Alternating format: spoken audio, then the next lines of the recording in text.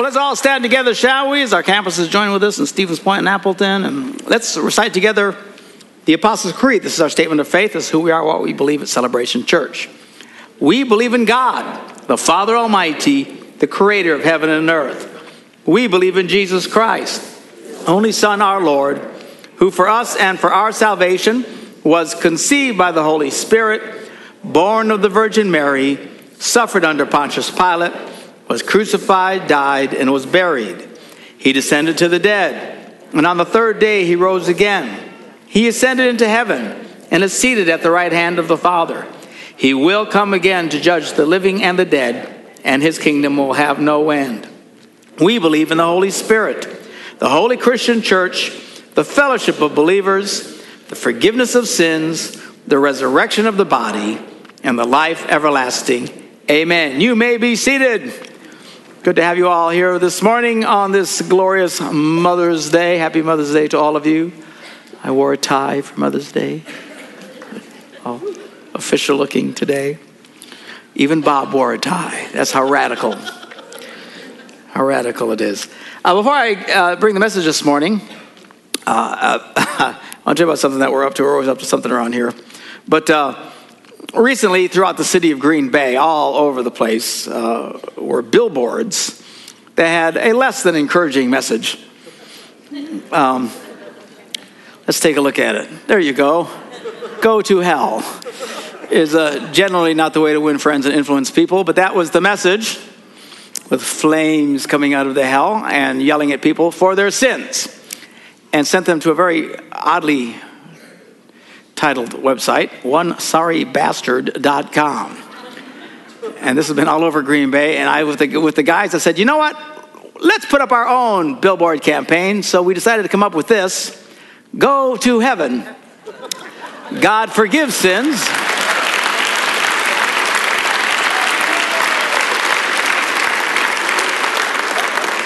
And instead of one sorry bastard, we have one happy pastor. So, there's going to be 15 billboards spread out all over the city.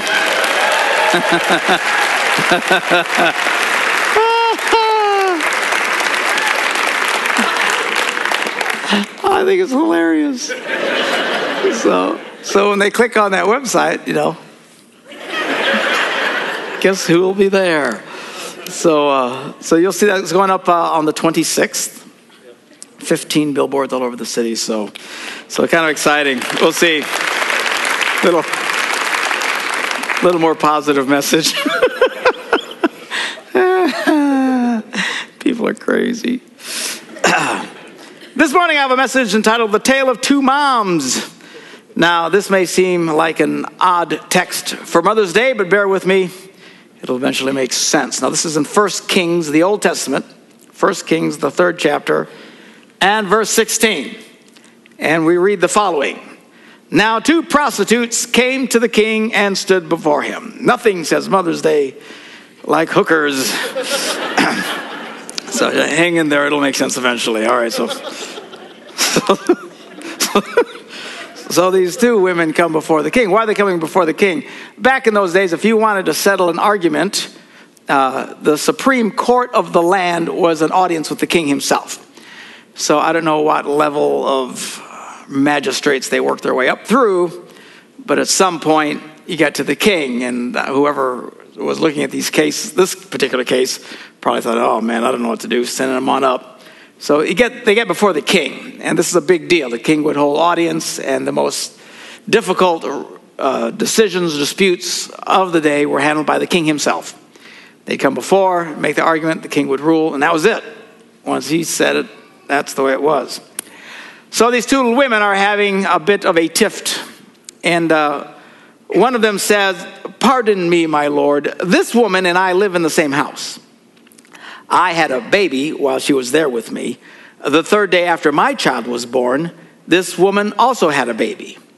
We were alone. There was no one in the house but the 2 of us. Well, during the night, this woman's son died because she lay on him. I mean, horrible situation. She just rolled over and wasn't aware of it, suffocated the infant. And so she got up in the middle of the night and took my son from my side while I, your servant, was asleep. And she put him by her breast and then put her dead son by my breast. The next morning, I got up to nurse my son, and he was dead. But when I looked at him closely in the morning light, I saw that it wasn't the son I had born. The other woman said, no, the living one is my son, the dead one is yours. But the first one insisted, no, the dead one is yours, the living one is mine. And so they argued before the king. You can see why they took it up to the king. No one wanted to rule on this one. And the king said, well, this one says my son is alive and your son is dead. Well, that one says, no, your son is dead and mine is alive. Then the king said, bring me a sword. So they brought a sword for the king. He gave an order, cut the living child in two and give half to one and half to the other. Well, the woman whose son was alive was deeply moved out of love for her son and said to the king, please, my lord, give her the living baby. Don't kill him. But the other one said, neither I nor you should have him. Cut him in two. Then the king gave his ruling. Give the living baby to the first woman. Do not kill him. She is his mother. And when all Israel heard the verdict the king had given, they held the king in awe because they saw that he had wisdom from God to administer justice. Now, this account is in the Bible to give us insight into King Solomon. Now, King Solomon was what the Bible says the wisest man who ever lived. And let me tell you how that came about. God comes to Solomon before he becomes, ruler of all of Israel, and says to him, he gives him the genie in a bottle moment. You know the story about, you find the genie in a bottle, and the genie comes out and says, ask me anything, I'll grant you, 3 wishes or 1 wish or whatever like that. So God basically gives him an actual event like this. And God appears to Solomon and says, ask me anything, and I will give it to you. Wow. I mean, what would you ask for? Now, most of us would ask for money. And the reason for that is if you get enough money, you can make all your other dreams come true. Don't need to get very specific, Some might be more altruistic, world peace, true love, whatever, all sorts of different things people would ask for. In this day and age, they would have likely asked for the head of their enemies on a stick because they're always at war with each other. And you talk about bitterness and hatred. But so God comes to him and says, okay, ask me anything, and I'll give it to you. And Solomon responds to God. He says, give me wisdom. Because I'm about to become the ruler of this great people. I don't know how to come in, go out. He says, I don't know what I'm doing. It's way over my head. Give me wisdom so I can know the right things to say and to do. Well, God goes, because you've asked for this, I'm going to give you everything that anybody else would have asked for. And this is what happens. Solomon now becomes the richest man in the history of mankind, the wisest man in the history of mankind, and a man who experienced nothing but complete peace with his enemies for his entire life. As far as we know, there was not a single war during his lifetime. Now stop and think about that. We've had how many wars in our lifetime? We're not even dead yet. There's somebody always going after somebody. Especially this time, 4,000 years ago, it was routinely noted that nations would go to war every spring. That's how you knew it was spring. We look for flowers over there, so let's go kill people. I mean, they were always smashing up against each other, disputing boundaries and stuff like that. This was like an annual ritual that they would have these wars and battles to kind of decide who's what and where. But his entire lifetime, no war. And you talk about a run on the stock market. These people made out like bandits. This is known as Israel's golden age. The greatest time in terms of peace and financial prosperity was during the reign of Solomon because he was brilliant. Everything. Can you imagine having political leaders who always knew the perfect thing to do? Neither can I. But that's what they experienced. I mean, all of us are faced with things, questions, decisions, ABC, which one do I pick? We're not sure. We pray for wisdom. This guy always had the right answer. It's absolutely the most brilliant man in the history of man. The Bible says no one was as wise before him and no one would be as wise after him. The single greatest wisdom person in the history of the human experience. Now, that doesn't mean, technology. I mean, he didn't invent computers and light bulbs and stuff, but in terms of always knowing what to do, what to say, what move to make, he always had it.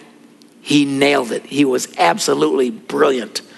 The Bible says he was paid annually in tons of gold. And I can't remember, it was 100 tons, 115 tons, whatever it was. Now, stop and think about it. An ounce of gold goes for about $1,500. I'd just like a pound. I'd be very happy. Give me a pound of gold today. Tons of gold. They had so much money. It was crazy. Everything was perfect. It's as perfect as in a human experience could be, because someone always knew the right thing to do. That's the life of Solomon. Now, he wound up toward the end of his lifetime. He got very depressed because nothing was a challenge for him. It wound up kind of being negative for him. And he says, I had everything, I could do everything, but what a life. Now, that's why this story is here. Now, you don't have to be a Christian. Most people have heard of Solomon, have certainly heard of the phrase, the wisdom of Solomon. And many people, regardless of their biblical knowledge, are familiar with this particular account. That's why this is here, to show how brilliant this guy was. He always knew the right thing to do. But rather than focus on Solomon, today's Mother's Day, I want to actually focus on these two ladies. Three things that we notice from this account. Number one, moms don't have to be perfect. These two ladies clearly were not perfect. These were women, for whatever reason, circumstances in their life, we don't know. Sold themselves to men for money. That's how they survived. These were not perfect women, but these are women who were moms. And as moms, they loved their children, which is the case. Only in the strangest freak of nature does a woman not love her child. It is hardwired into the heart of every woman. Not only do they bring life, but then they encourage life and nurture life. And God gives you ladies abilities that actually amazes us men. We don't know how you do what you do. We don't even know how you know what to do. Seriously, this is... My wife, we've got 6 grandkids, she'll have all 6 at one time by herself. And I'm like, how do you do that? I'll handle them in chunks for a couple of hours, but she can do them all day long. All by herself. Always somehow knows what to say and what to do. And this is what the one needs. And this is what the other one needs. And they got it all figured out. How you know this stuff, I have absolutely no idea. My wife left me once with our little granddaughter, Maya, which was threatening, I'm sure, for that poor child. But she took off doing something, and she was just learning how to talk. And at some point in the evening, she demanded some Ayo. Ayo, Ayo, Ayo. So what? What's Ayo? I don't know what Ayo is. So I give her this, tears, and I give her this, and it's like, I'm freaking out. I finally call the redhead.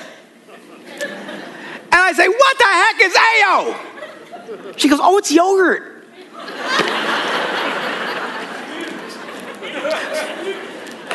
How do you know that? How do you get yogurt out of Ayo? And sure enough, I gave her yogurt, and peace in the valley. The tears dried up. Joy over her soul. Like, oh, man. It's amazing. I don't know how you do it. It's an incredible thing. But this ability to encourage life, to handle these little jelly-faced rugrats, to point them in the right direction, to encourage them when they need encouragement, challenge them when they need to be challenged. It's not about being perfect. I know a lot of women feel pressured to be perfect. In our culture, women have to be super moms. They got to have the career, and they got to be the perfect parent and the perfect wife and the perfect everything. And I think it gets a little overwhelming. But the good news, ladies, is nobody's perfect. Just relax. It's okay. Life will go on. But number one, moms don't have to be perfect. Number two, from this story, we see that a mother will sacrifice almost anything for her child. Women routinely put themselves last and their families first, always. Last one to come to the table, last one to sit down and rest, last one because they're always giving, always sacrificing for their children. Now, this lady gives a sacrifice that is really rather impressive. Now, you have to remember, she doesn't know that Solomon is merely doing a test. She doesn't know it's a test. This is the king. In that day, when you came before the king and he made a ruling, be it life or death, that was it. When he said, slice that kid in two, she really thought he was going to have the kid cut in half. Everybody that was in that court understood that kid is about to cut in half. Somebody knew it would be his job to pick up that sword, and he would have done it without a second's hesitation, because that would have been the king's ruling. That's the kind of world it was. Again, 4,000 years ago. Now, we don't have kings and stuff today that we have to deal with, thank God. But that's the power that they had. In fact, the Bible warned, of course, it doesn't really apply to us because we don't have kings today, but it always warned, be careful how you come before a king. Because if you came before them and you just irritated them, they could slay you on the spot. Kill him and get him out of here. And you'd be dead. They'd cut you down, drag your sorry body out, and off to the next case. I mean, it was brutal. When he said, cut this kid in half, everybody in that room expected that kid to be sliced in half. Well, this woman then does probably one of the most difficult things any woman could do, and that is be willing to give up the child. And says to the king, please, your majesty, let her have the baby. Now stop and think about this. This goes against every bit of instinct in nature in any mom. She is now willing, freely willing, to let this other woman have her baby. To watch that child take his first steps, to have the hugs around the neck and the kisses on her cheek, and when that kid starts to talk, to call the other woman mama. A painful thing. Moses' mother did the same kind of situation. Remember, they were going to kill Moses, and she freely gave him up so that Pharaoh's daughter found him, and she was just down the road, and yet Pharaoh's daughter was the one that Moses called mama, and kissed her and hugged her and had all those incredible magical moments. She gave all that up for him, because women are willing to give up almost anything for their children. And this is particularly specific because I know there's women in our church, this campus and other campuses, that have actually literally done this earlier in life, maybe as a teenager, an unplanned pregnancy, all of a sudden they're in a difficult situation, and who freely gave that child up to be adopted by someone else. I know oftentimes on Mother's Day, you women that have gone through this feel very badly, and your heart aches a little bit, wondering where is that child and stuff. But I want you to know, you moms are very special to do something like that. It goes against everything in nature to do something like that, but be willing to say, I cannot give this child what it needs, and someone else can, and to let someone else have all those joys that you didn't, just out of love for that child. God bless you for that. That was a great gift, a great sacrifice. And you are to be commended as well on this Mother's Day. But a great sacrifice this lady was willing to give because she loves that child. And then number 3, we don't think about this one much, but think about the other lady. Now, it's easy to stand in judgment of her. She's out there saying, yeah, cut the kid in half. She stole the kid in the first place. But think about what she went through. It's really important that we don't judge harshly other people. I know it's real easy to think, well, that's terrible what that person did, or that guy did that. I'd never do something like that. Never say that. Because the truth is, any of us in here are capable of doing anything, given the circumstances. God knows that. That's why Jesus taught us to pray, as we just prayed in the Lord's Prayer, that we don't fall into temptation.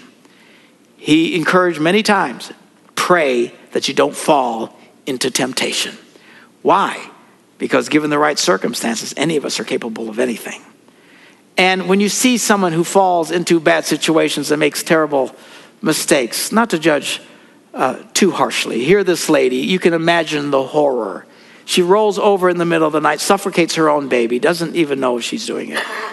Wakes up, the baby is dead. Now, most women in that situation would have screamed in horror, tears pouring down their face in panic, trying to understand what had just happened. This lady is so overwhelmed with grief and horror, virtually every fuse in her brain snaps, and she remains silent, stunned with unbelievable disbelief. She comes up with a plan, I'll take her baby. And I mean, how dysfunctional are you at that moment? Again, thank God you've never been in a situation like that, but that's where she was at. So she takes the baby, swaps him out, gets before the king, cheers for the king to slice the kid in half. That's how we discover who the real mom was. But, it's very easy to point out the failings of others, their faults, their mistakes, their bad judgment. But we should always have the attitude of, there but for the grace of God, go I. Don't judge others too harshly. Wrong is still wrong. I understand that. And we're not one of these churches that shrinks back from talking about what's right and wrong for fear of offending someone. God's rules are pretty clear. They're not overwhelming, but they're very clear. But even in the context of that, we don't judge people harshly. As we said in the Apostles' Creed, we believe in the forgiveness of sins. That's why we don't want to put up signs that tell everybody to go to hell. But instead, that God loves people. Wrong is wrong. I understand that. But don't judge others too harshly. And always pray that you won't fall into situations like that that would test the very core of who you are. So this morning, we celebrate moms.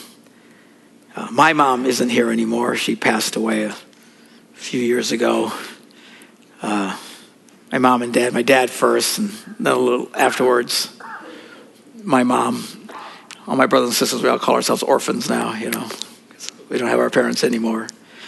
I keep waiting to see my brother's face on a milk carton, But inside joke of the family. But I remember my mom. My mom had a great sense of humor. She all taught us to have really outrageous senses of humor. Virtually everybody in my family is a fabulous stand-up comedian. There's a real, crazy streak that runs through all of us. I remember when my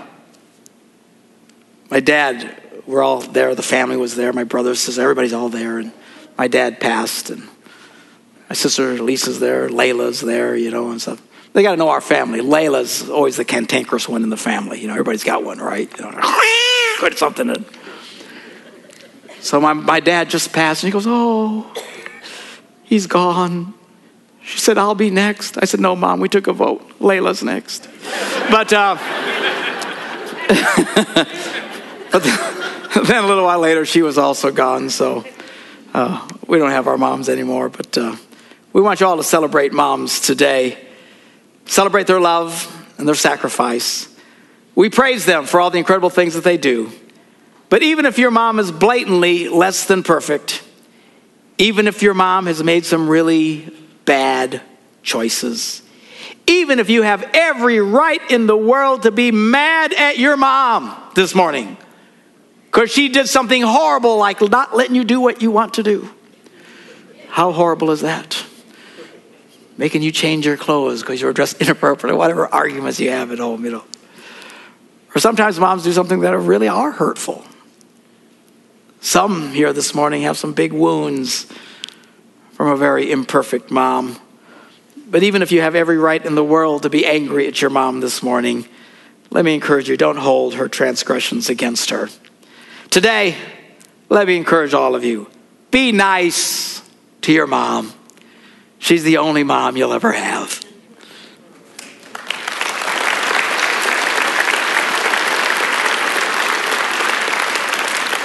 Let's pray together. Father, we thank you for your grace that we see in these incredible women. The miracle of motherhood, bringing in life, encouraging life, being there. And through all of it, Lord, they have lots of challenges. God, we thank you for their sacrifices, their care. I pray they would all feel greatly loved and appreciated today by their families. Even the moms who are very, very, very imperfect. And maybe some who've made really bad choices and stuff. Lord, today, may they feel just the wonderful love and gratitude of all those around her. In Jesus' name we pray. And everybody said, Amen. Have a great Mother's Day.